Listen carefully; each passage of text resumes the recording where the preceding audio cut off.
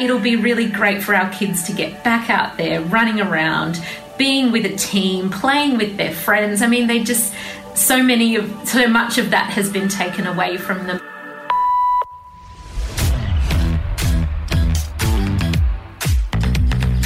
That's my friend Vanessa Gibson, a very dedicated soccer mum who is desperate for kids' sport to restart ASAP. Yeah, you've got a dancer. I've got a dancer. My son used to play touch. You know, he does bodybuilding, so he doesn't play organised sport. My daughter is a dancer. She's been dancing via Zoom, and let me tell you, it's really hard to dance via Zoom. Yeah, of course it would be. You don't have a partner or anything. So she's really looking forward to it all coming back. She is desperate, and her motivation is down. And I think a lot of kids, their motivation is down because they haven't got to do what they love for so long.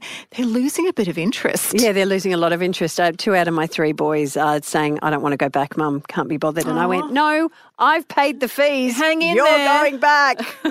I'm Monique Dews. This is Keeping Up with Corona Sports Edition. And we hear from Kate Corkery from Sport Australia this episode about how to get kids' sport cranking again post-ISO. And I'm Robin Bailey, but let's get a news update with Mon.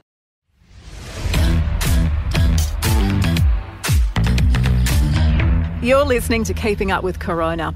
Restrictions are easing, but kids' sport still on hold for now. Here's a little bit more from my friend soccer mum Vanessa Gibson, who's worried her kids are losing their sport mojo.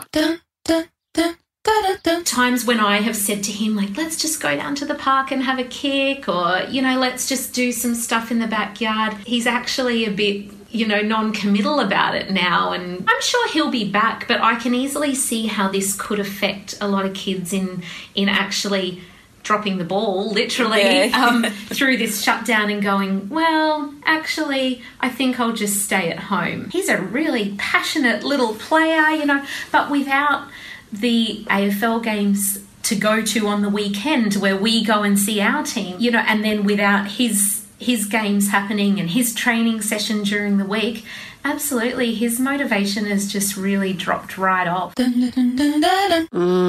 know the feeling. I think you need the peers. You need their own group of people to get them back excited again, I reckon. Well, that's what I'm counting on with my kids. And that sense of competition. On the line, Kate Corkery from Sport Australia.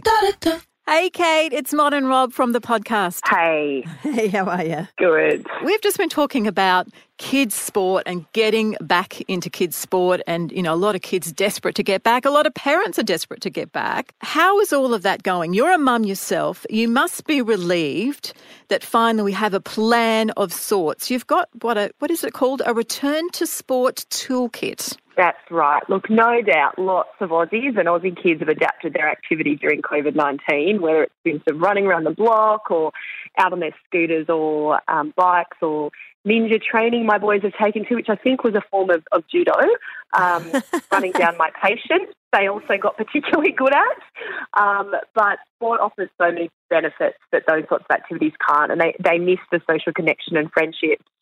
So the sort of excitement of getting back to sport is definitely big in my house, and this toolkit will hopefully help our volunteers who are going to have the lead role in getting sport training competitions back started again, a little bit of a helping hand. So what's in the toolkit? There's a lot of resources in the toolkit. I mean, mostly we've focused on the key areas in a checklist, which will give our community clubs guidance. So talking about venues, talking about hygiene, talking about equipment, those key issues that when we restart training and restart competition are going to be front of mind to create a safe environment. So step one, I think you were saying, is training, but that's no contact training. That's going to be really hard for kids. Yeah, look, it is. And we've got to be sensible about these things. I mean, we know that our children are in schools. We know that our children like a good wrestle and a good game of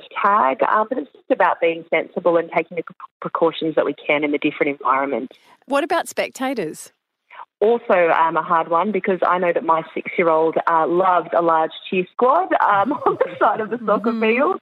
But remember that every sport is different and every venue is different. So just asking people to be sensible and supportive of clubs so that every kid can at least have somebody there supporting them. I know this is a really tough question, but is there a time frame on all this? Look, there is, but we can't decide that. Those are decisions for our state and territory governments. And what we can do is when sport is back, we need everyone back too. We need people joining teams, we need people signing up for memberships, and we need people volunteering to help. So sport doesn't just survive, but it thrives again. What are you going to do for the sports like soccer that were cut off mid-season, or rather didn't even get up and racing, actually? Are the competitions going to be reduced? Look, we're leaving every competition and club and league to make its own decisions about what works for them. The reality is for some sports and some clubs, they just might not play this year or this season.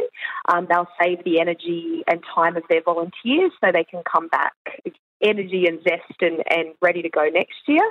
And we really want to allow the flexibility for everyone to make the best decision for their participants and their club. You may not know this, but what happens if a club can't financially be sustained through isolation? Is there a risk that some sporting clubs won't come back? Yeah, look, I think there is a risk that some sporting clubs won't come back, and that's a devastating thought. What we are encouraging clubs to do is reach out to their state sporting organisations and national sporting organisations. I mean, the sporting sector in this country is really robust, and by reaching out to others within the sporting network, within their sport network, hopefully there'll be capability and support as it relates to those financial viability questions, as well as questions around safety and risk and all those really exciting issues that club committees absolutely love dealing with. So, Kate, I can see a few chocolate drives coming up, huh? Indeed. and that's the thing. I mean, canteens and those sorts of aspects of sausage sizzle at sport, I mean, they're all things that create income and create connection.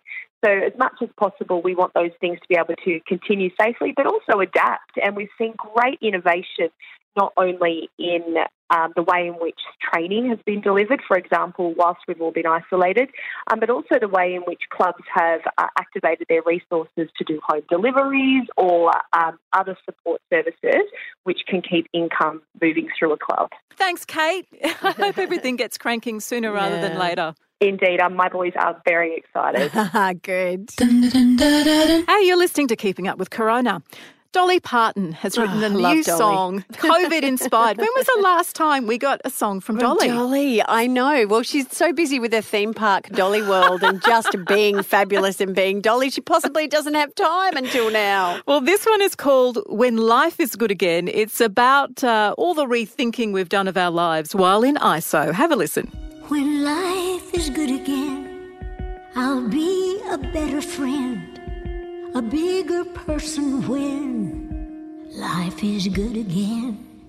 More thoughtful than I've been, I'll be so different then. More in the moment when life is good again. Dolly. She's 72. She sounds a bit melancholy there, doesn't she? No, but you know what? That kind of is that sort of flip side of this whole ISO experience where we go back and go, yeah, what did we learn from this? Go, Dolly! Yeah, and I wonder how many other ISO-inspired songs are on the way. Well, I've heard there's one coming from Keith Urban, which would be a nice little Aussie country feel. Oh, yeah, and I think Katy Perry's, her Daisy's single that was released is all about ISO. I'm waiting for the, the big sort of thumping ISO anthem from U2 or Coldplay or... What do you reckon the theme will be? Get me out of here! That could be it. That's Keeping Up with Corona. I'm Monique Hughes. I'm Robin Bailey. Stay safe. Stay sane. Goodbye. Bye.